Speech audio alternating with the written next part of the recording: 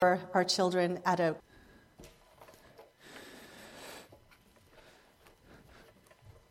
Well, I would like you, before we jump into our passage today, I would like you to join with me here. The very tail end of chapter 10 of Hebrews ends like this. So I wanted us to start out together. If you would join me in this, you can stay. Well, why don't you stand? I think that's good and appropriate, and get your full diaphragm into it, right? Let's join together. But we are not of those who shrink back and are destroyed, but of those who have faith and preserve their souls. All right, thank you. You may be seated. This is how chapter 10 ends there. And of course, in the chapter and verse are somewhat of a modern insertion into our scriptures. And this would not have been written originally with chapter and verse. It would have just been a long letter or sermon, as some would call it, written out and delivered to believers. And what we're going to look at today is we're going to focus in on chapter 11, verses 1 and 2, but it's really important for us to remember what comes right before it. And the context of chapter 10, at least the latter context of chapter 10, which is the sufferings that these believers had to endure, and then that call to continue persevering, continue enduring for the sake of Christ, and because of not only for the sake of Christ, but because of Christ, having now a firm faith in Him who completed the work of salvation at the cross and has given us the hope of everlasting life, the forgiveness of sins, and is our constant advocate in heaven and our constant, help on earth. That because of that, to stand upon that, to persevere through whatever may come. And so there's this encouragement then that we are not of those who shrink back and destroyed, but of those who have faith and preserve their souls. This is a little bit of a contrasting statement because throughout Hebrews there's this contrast between what true faith in God is, contrasted with a failure to have one's faith in God. And so there's the contrast is the generation of Moses, that although God revealed Himself to them and God proved His faithfulness over and over, they did not trust Him. Their hearts remained resistant to Him, hard towards Him, and they would not trust in Him. And so that is the warning: is don't be like that, but rather be among those who endure. Be among those who are examples of what faith in Christ is. And we're getting ready to move into chapter 11 here, where we'll see many examples of that faithfulness of believers. So we're gonna jump in here. First, I'd like to just lead us in prayer. Father, we thank You so much for Your word, and we ask that You would teach us what it means to trust in You, what it means to have our faith in You. Lord, to stand upon the rock of Christ in our life, and Lord, to live for Your glory. Lord, we ask that You would teach us and train us by Your word and by the power of Your Spirit, that we would each one of us here would be unified in our desire to know You, to please You, and to live for You. Lord, I ask that You would just do that work in each one of us here, that every heart here would be a fertile place for the seed of Your word to be sown today, and that it would take root within us and produce the fruit of Christ's likeness in our lives. Lord, I ask that wherever there is any hindrance within myself or anyone here, where there is the hindrance of sin, Lord, I ask that You would reveal that to us. Lord, that we would confess that to You and turn away from it. to make ourselves available to you and to submit to your lordship in our life. And I just ask, Lord, that that would be the collective heart of us gathered here today as we turn to your word.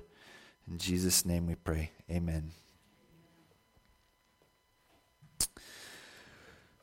Hebrews chapter 11, verse 1 and 2 is what we're going to look at today. We're going to be looking at, over probably the next few weeks, at what is faith, at examples of faith, descriptions of what faith is. Now, I will tell you that that is a word that gets applied to a whole lot of stuff in our world. You just got to have faith, as if it doesn't matter what you have faith in.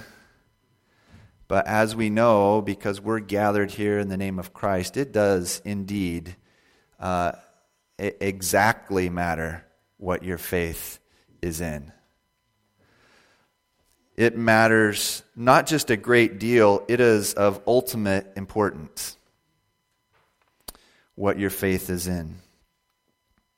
And we're going to look today at a description of faith, and then we're going to continue on from there in chapter 11, not today, but in future weeks here, examples of this faith being lived out. So faith here in Hebrews is used, the word is used 31 times. 23 of those occasions occur actually in chapter 11. But faith is a very big topic in Hebrews. And so, as a good Bible student, what we want to do is explore that.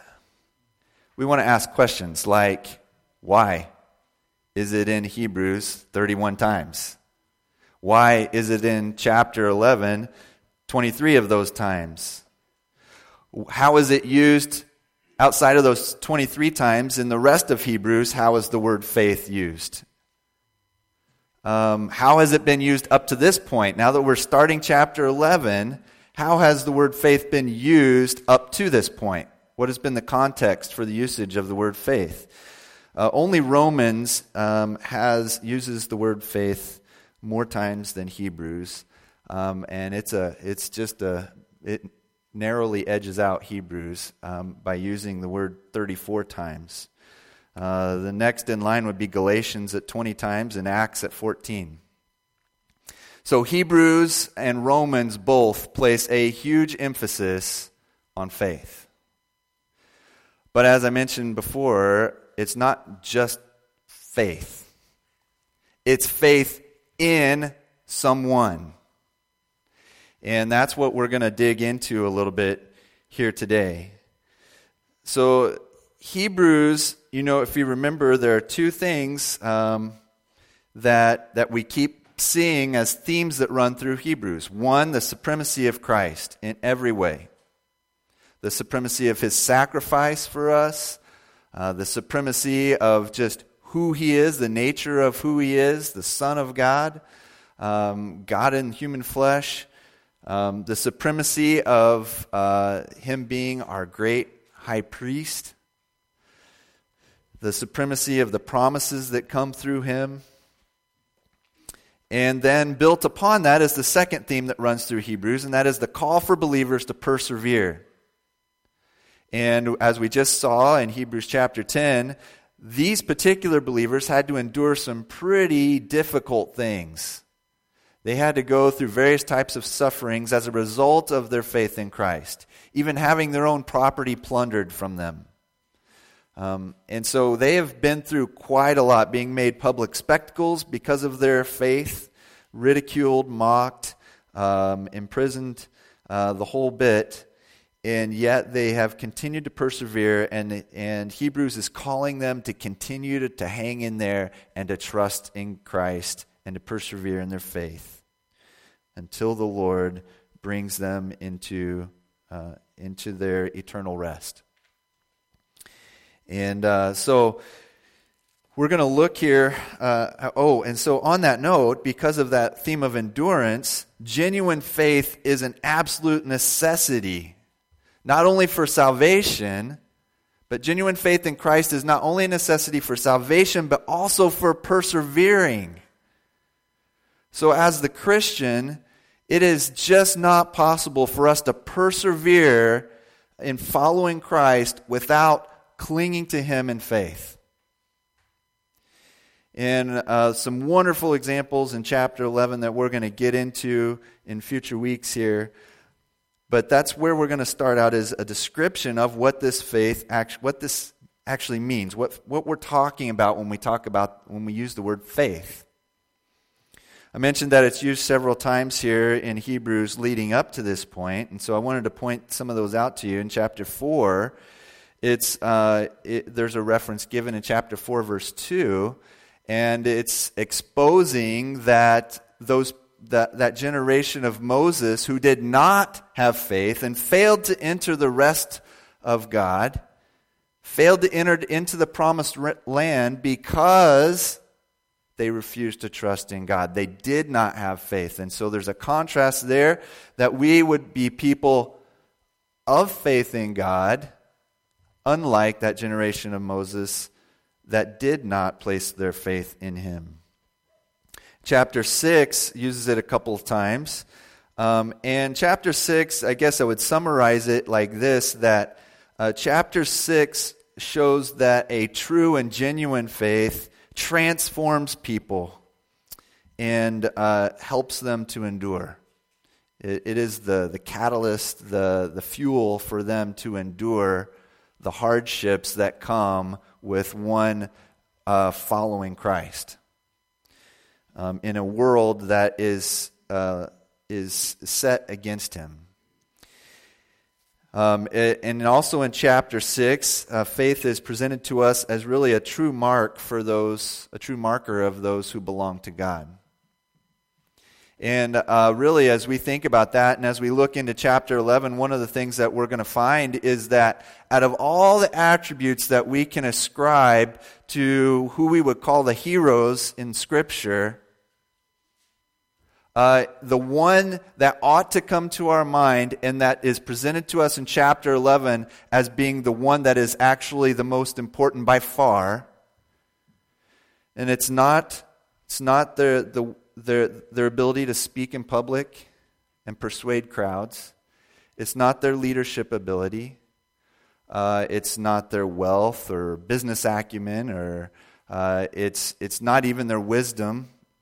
Now, some of these things do get some decent nods through Scripture, but the one thing that is put up in front of us as the thing that makes that they are commended by is their faith in God. That is the thread that ties them all together. Hebrews also, this is the really cool thing that Hebrews does, is it ties us into that heritage because of that common faith that we have in Christ. So in other words, and we'll get into it more, in other words, just consider this. Hebrews 11 is not an exhaustive list of all those who have set a tremendous example of living a life of faith in God.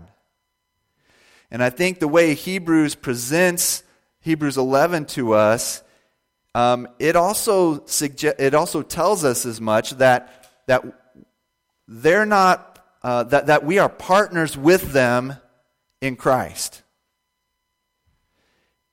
And so Hebrews chapter 11, the full expansion of that, if that were to be possible for us, if God were to just fully expand Hebrews 11 to include all believers of every time and every place who have been an example of this kind of faith, that would include some of you here today. That example of faith. And so we want to aspire to be people who are worthy of being listed among these folks in Hebrews chapter 11.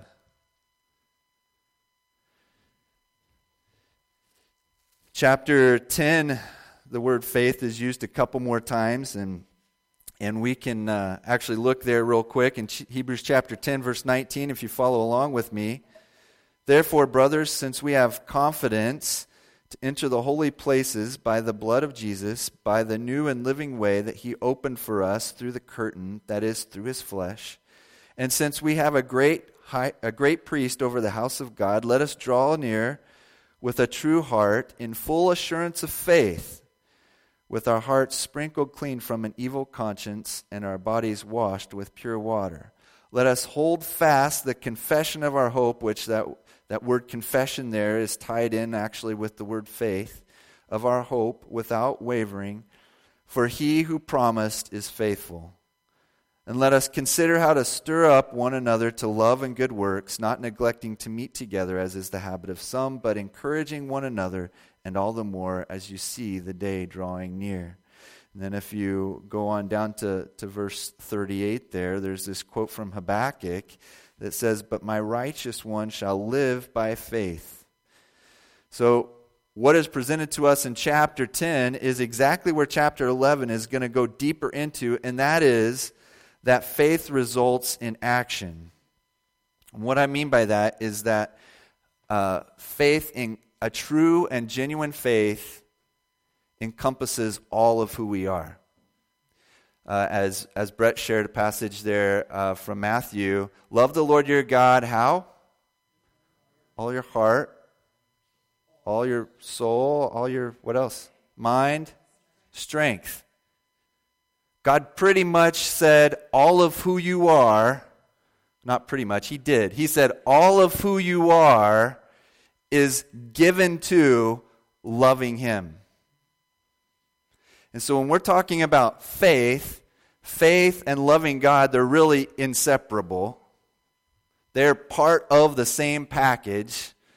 And so when we're talking about loving God with all that we are, faith is like that. In fact, we're going to get more into that, about why that is. But we use faith in a lot of different ways in our culture. Faith in terms of wishful thinking. Faith is applied to various things that we, have faith in yourself. Which, by the way, is some of the worst advice you could ever take. But we are told to have faith in all kinds of things. We are invited to have faith in all kinds of things. Sometimes faith is referred to just merely as an intellectual acknowledgement. Do you believe? Yeah. Faith, though, however, as presented to us in the Scriptures and as presented to us in chapter 10 of Hebrews and chapter 11 of Hebrews and all of Hebrews and in all of Scripture, faith is life-transforming. Faith in Christ touches every fiber of who you are, every thought you have, every desire you have, every longing you have, every joy, every sorrow, every use of your resources. Everything that is who you are or is connected to who you are is guided by, dictated by what you truly have your faith in. Stew on that for a second. Because we sit here, I'm throwing myself in this, we sit here and we profess the name of Christ, that our faith is firmly in him. But I know, because I've done this myself, if we sit down and take an honest look at how we spend our time, where our thoughts are during the day, the things that we long for, the things that we desire and pursue and strive for, sadly, we are going to begin to uncover that our faith is not fully in Christ, but in perhaps many other things. Or in the wrong thing. Now, I say that to you, having spent a great deal of time this past week confessing my own sin of pride and selfishness to the Lord, as he was kind of bubbling that up for me this week. And believe me, that journey is not done. But the reality is that as much as we profess the name of Christ, there is still stuff in our heart that needs to be rooted out. Sin that is contrary to one who professes to have their faith in Christ. Now, I say that not to point the finger, because the finger's pointed here first, but as an invitation for each one of us to settle in our hearts once and for all, as Peter tells us to do, to settle in our hearts once and for all who is Lord of this life. Who is my Lord? Because what we believe, what we truly believe, what our faith is truly in, will dictate how we make decisions, the words we speak, how our relationships go, the relationships that we're in, the hobbies we have, our hopes, our regrets, our goals, how we steward our finances and other resources, our time, will all be affected directly by what we believe. So faith is not an intellectual acknowledgement, it's a way of living.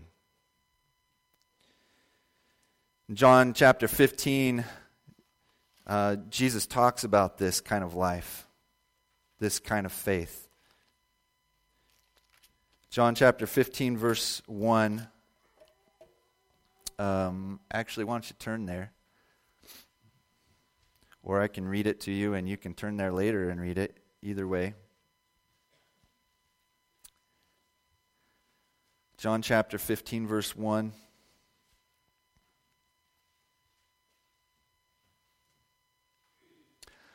I am the true vine, says Jesus, and my Father is the vine dresser. Every branch in me that does not bear fruit, he takes away, and every branch that does bear fruit, he prunes, that it may bear more fruit. Already you are clean because of the word that I have spoken to you.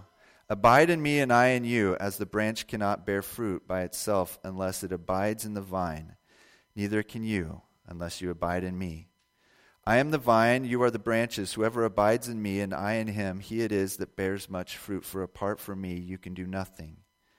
If anyone does not abide in me, he is thrown away like a branch and withers. And the branches are gathered, thrown into the fire, and burned. If you abide in me and my words abide in you, ask whatever you wish and it will be done for you. By this my Father is glorified, that you bear much fruit and so prove to be my disciples. As the Father has loved me, so have I loved you. Abide in my love. If you keep my commandments, you will abide in my love, just as I have kept my Father's commandments and abide in his love. These things I have spoken to you, that my joy may be in you and that your joy may be full. What Jesus is giving here is an invitation to surrender all of oneself to him. To abide in him is to have our full life invested into who we believe Jesus is. To be squarely built upon that and driven by it. Faith in Christ is not just something, it's not part of our life. Your faith in Christ is not part of who you are. It is who you are. This world is searching to place its identity in all sorts of things right now. It is a topic of constant conversation in public media spheres. What is your identity? I will tell you that there are only two identities that exist. You are either a child of God or you belong to the devil. Those are the only two identities that exist.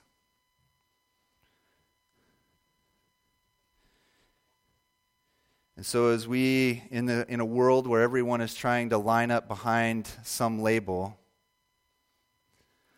let us make sure that as believers, the only one that we're concerned about is that we belong to God.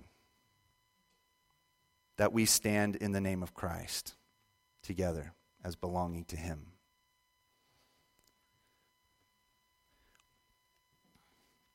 Everyone has faith in something. Everyone does. I was just listening yesterday to a debate between a proponent of evolution and a creationist. And it came down quite clearly to which religion do you choose? It was very clear by the end of the discussion that it was not science versus religion. It was religion versus religion. Because both were taken by faith. The creationist wisely said, the only difference here is that I admit this is a religion for me. Right? I admit this is a matter of faith for me. Everyone has faith in something, and the object of that faith is revealed through the way we live. The way we talk, the way we act, what we hope in, what we strive for, what we work towards, what we think about, where we steward our resources towards. Our faith, our true faith, what we really are trusting in and hoping in is revealed through the way we live. It's not revealed, sadly, it's not just revealed by showing up to church on Sunday morning. It's revealed by how we live and move and act and think every moment of every day. So if I spend all of my week thinking about how corrupt our government is and how many ways it needs to change so that life can be better for all of us if only the right people were put in place, I am squarely putting my faith and hope in something that is wrong. The wrong place. Now, I'm not here to say that we should not think about any of these things, but rather that our hope and our faith should never be placed into any of these things. Our hope and faith is in Christ alone. And on that rock we stand, together with the believers in Hebrews chapter 11. And all those listed in Scripture as having had faith in Christ, have faith in God. Now, believe me, I have my own opinions when it comes to government stuff. I have my opinions, and we can talk about that, but I will tell you right now, none of my faith is in that. I have no lasting hope in what my government is going to do for me.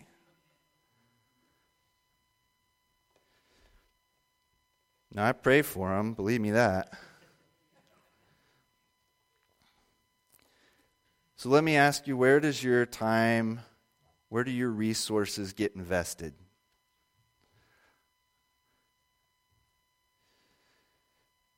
Julie was just sharing about, a couple of Atkinsons and the missionaries that we support, among several, in kind of shoe boxes, and then there's already the beginning stages of planning for VBS and multiple other things. There's Bible studies going on through the week. Teens gather once a week, and there are multiple things going on in the life of the church. And my hope, make me aware of it if it's not accurate, but to my knowledge, all of it right now has the single goal and purpose of exalting Christ and bringing people to faith in Him.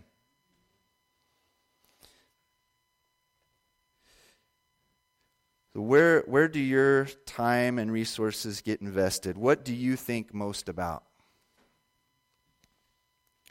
Now, I know there's stuff like you got to get gas, you got to do laundry, you got to make dinner, but I'm talking about what is the stuff you really stew on? What is the stuff that keeps you thinking as you lay in bed at night before you go to sleep or first thing when you wake up? When your brain just has space to kind of float around there and think on whatever it will, where does it go? Because my guess is that it probably tends to go towards the direction of the object of your faith.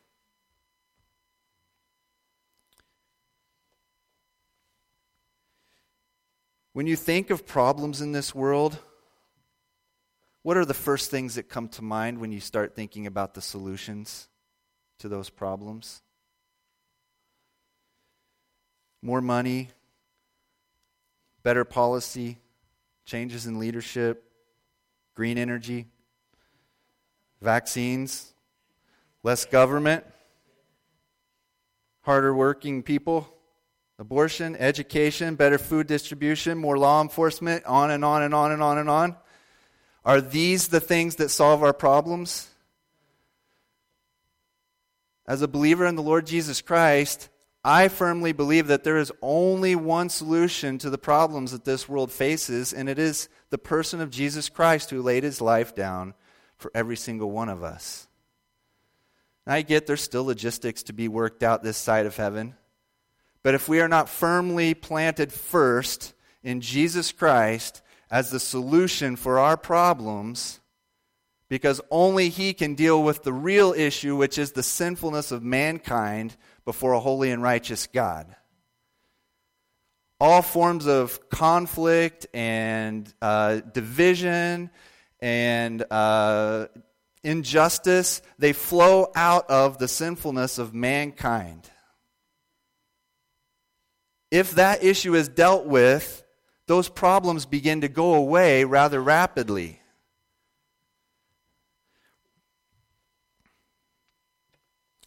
Now again, I'm not saying none of this stuff should have any time devoted to it. I'm just saying these are not going to solve our problems, ultimately. Psalm 33, we won't turn there for sake of time here, but you might want to jot it down to go back to it. But it makes pretty clear that a nation who hopes in anything other than God is destined to fall.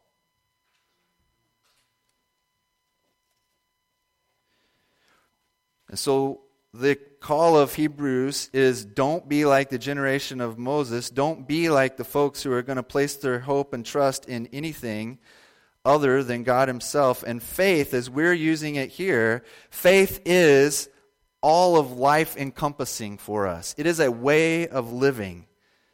And so in Hebrews chapter 11, verse 1, it says, now faith is the assurance of things hoped for, the conviction of things not seen. That word assurance there, it's somewhat challenging to, I think, bring into a translation that we fully can easily grasp. But reality is a word that's connected to that word that in the ESV gets translated assurance. So that faith is the reality of things hoped for.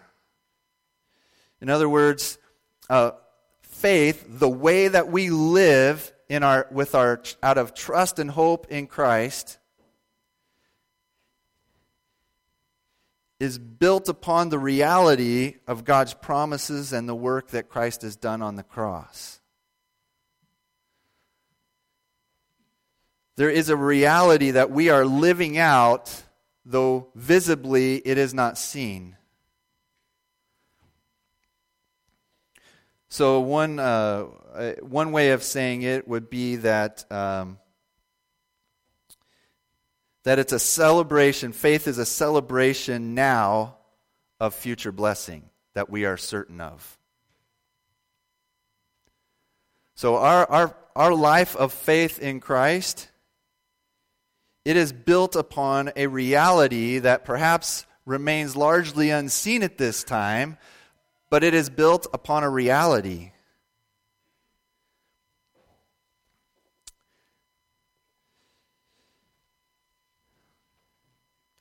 The conviction of things not seen. In other words, our faith is the proof of invisible realities. Our faith is the testing out of those realities in the here and now. The demonstration of the promises of God, the forgiveness of sin, the power of God to transform lives, the hope of eternal life, the unity of the bond of the Spirit. I want to give you a what I think is at least helpful for me to understand what faith is. Give you a definition. Look, I'm just going to admit, I came up with this on my own. So, for what it's worth, all right? But I think for me, it was helpful for me just to summarize in my brain, what is faith? Faith is, I think we have it up here. Faith is hope and reliance in Christ's word and work being lived out on our way to heaven. We know where we're going. It's not like we have a question about that. Our promises that we are holding on to, we're certain of.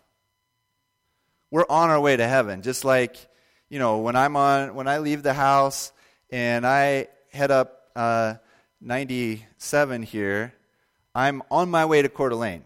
I got to know where I'm going. I can't see it. I know it's there. It is a reality that it exists, and it's a reality that I'm on my way there, even though I can't see it yet. This is us as sojourners in Christ. We are not there yet, but we are clearly on our way, and we know where we're going. There's not a doubt in our mind about it. We know where we're going. We know who holds us fast in our journey there.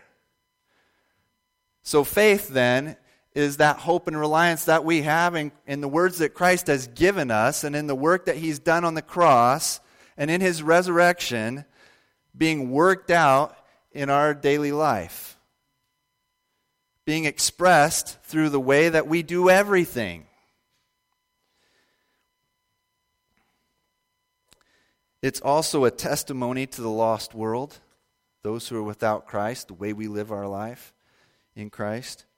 And it's a strong encouragement for other travelers who are on their way. Which is why then in chapter 10 it says, and don't let us hold fast the confession of our hope without wavering, and let us consider how to stir up one another to love and good works, not neglecting to meet together. There's another description that I thought you might find helpful, and it was from a guy named William Lane, who has a commentary on Hebrews, but he says it this way: faith is thus an effective power directed toward the future. It springs from a direct personal encounter with the living God. The forward-looking capacity of faith enables an individual to venture courageously and serenely into an unseen future supported only by the Word of God.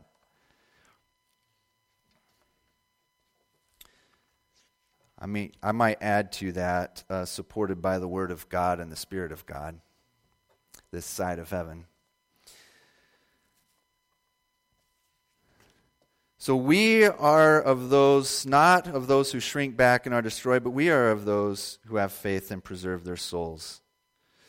Verse 2 says that it was previous believers, previous to this time, those believers were commended by their faith, commended by God for their faith, which is what we will be if there's any commending to be done in heaven towards you or I from God.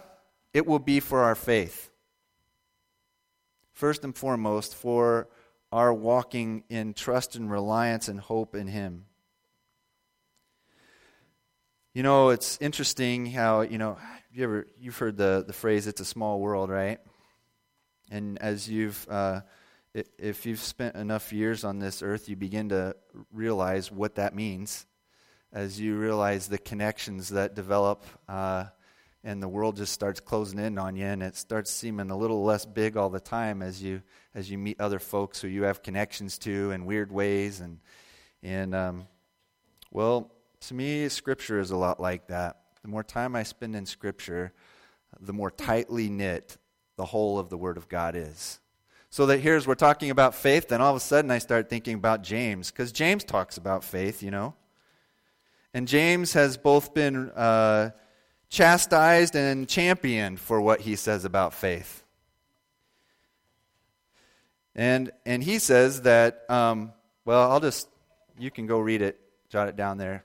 But James says, hey, if you have faith that does not have good works connected to it, your faith is dead.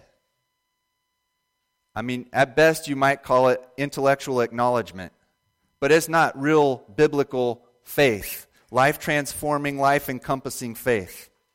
It's something other than that.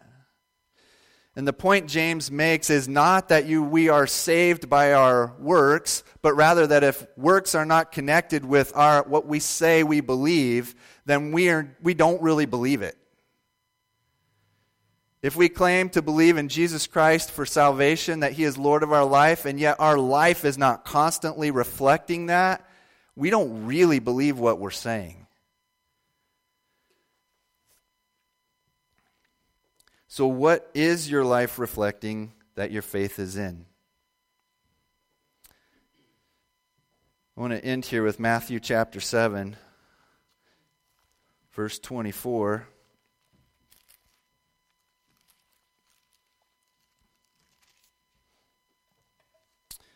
Verse 24 through 27. This is Jesus. Everyone then who hears these words of mine and does them, you get that? The connection? Hearing and doing. That's faith. Everyone then who hears these words of mine and does them will be like a wise man who built his house on the rock. And the rain fell, and the floods came, and the winds blew and beat on that house. But it did not fall because it had been founded on the rock. And everyone who hears these words of mine and does not do them, such as the generation of Moses, will be like a foolish man who built his house on the sand. And the rain fell, and the floods came, and the winds blew, and beat against that house, and it fell, and great was the fall of it.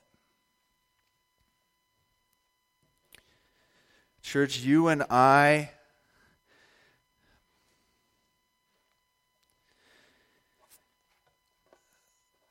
I don't even have the words to express like what I would like to communicate to you about how sure and well-placed our faith is in Christ.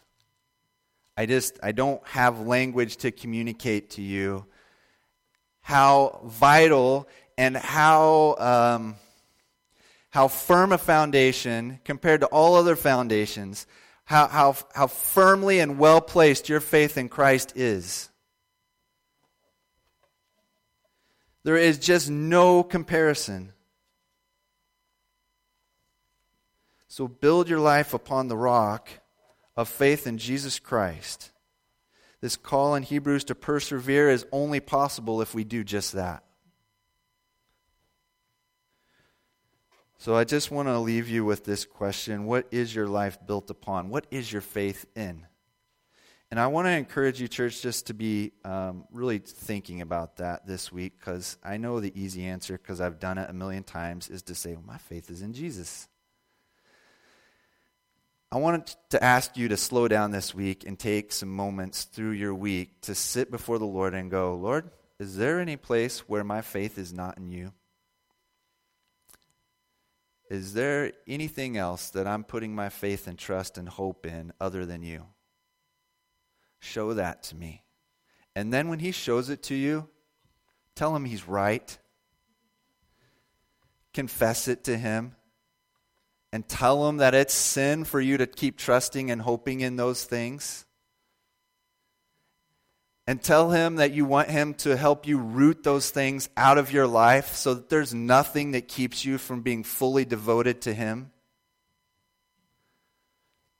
So that you live a life worthy of being listed among the heroes of faith listed in Hebrews chapter 11. My goodness, how awesome would it be, church, to get to heaven one day and have the Lord commend us as the church here in Harrison for the faith that we have had in him. Need no other reward. To have your Lord say, well done.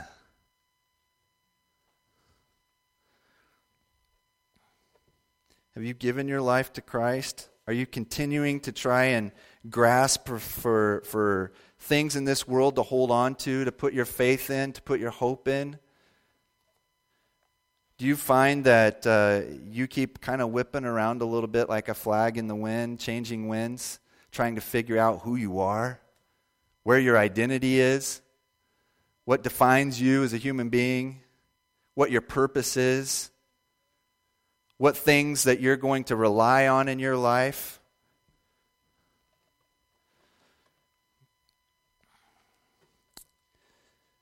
The God who made you has invited you to come into relationship with him through Jesus Christ, that you can know for certain who you were created to be and begin to live that out.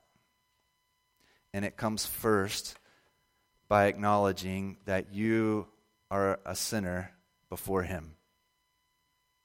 That your soul is corrupt, that it's not headed the right direction, and that you need his intervention and forgiveness.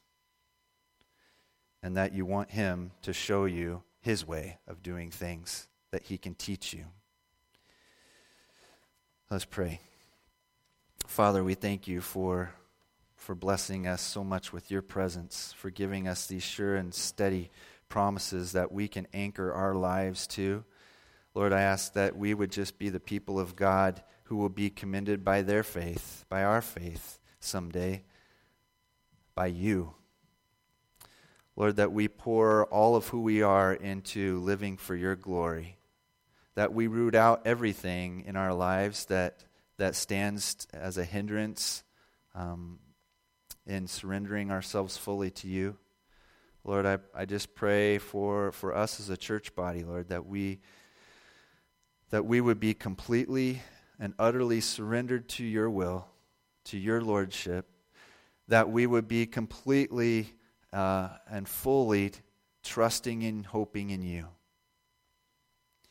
and that there would be no other that even competes with our faith in you. And Lord, for those who are perhaps still trying to sort out what they believe about you, Lord, I ask that you would reveal these things to them at the soul level. Because, Lord, I know your word is clear that no one comes to the Father unless you draw them to yourself. So, Lord, I pray that you would draw them. There are no words that we can speak to make that happen, but only the moving of the Spirit of God in the heart of man. And I pray that you would do that. And Lord, we pray this in Jesus' name. Amen.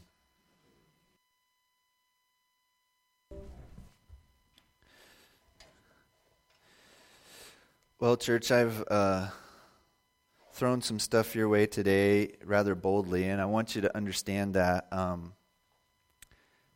look, you can have opinions on all that stuff I listed out. You can have whatever opinion you want to have, and you can work towards that. I just want you to know that those things aren't going to save you. Those things are not our salvation. And the great sorrow of my heart this week has been just the realization of how many Christians walk around this world, and if they didn't tell you they believed in Jesus, you would have no idea of it. And it is my sorrow that so many of us have not fully tapped into the great gift and blessing of being a child of God. And I hope that all of us will dig and drill down deeper into that. The Apostle Paul wrote to the Galatians because this isn't anything new. I mean, we're talking like within a generation of Jesus walking the earth and giving his life a sacrifice for humanity and resurrecting and ascending into heaven, there's already folks who are starting to place their trust in other things. And he says, I am astonished that you are so quickly deserting him who called you in the grace of Christ and are turning to a different gospel. We need to guard our hearts against this, church. We're not immune to it just because we call ourselves conservatives or whatever. Our hearts are prone to seek after a different gospel if we do not guard it. So let us guard it and hold tightly to it. Lord, bless you and keep you and help you to live out your faith in Christ.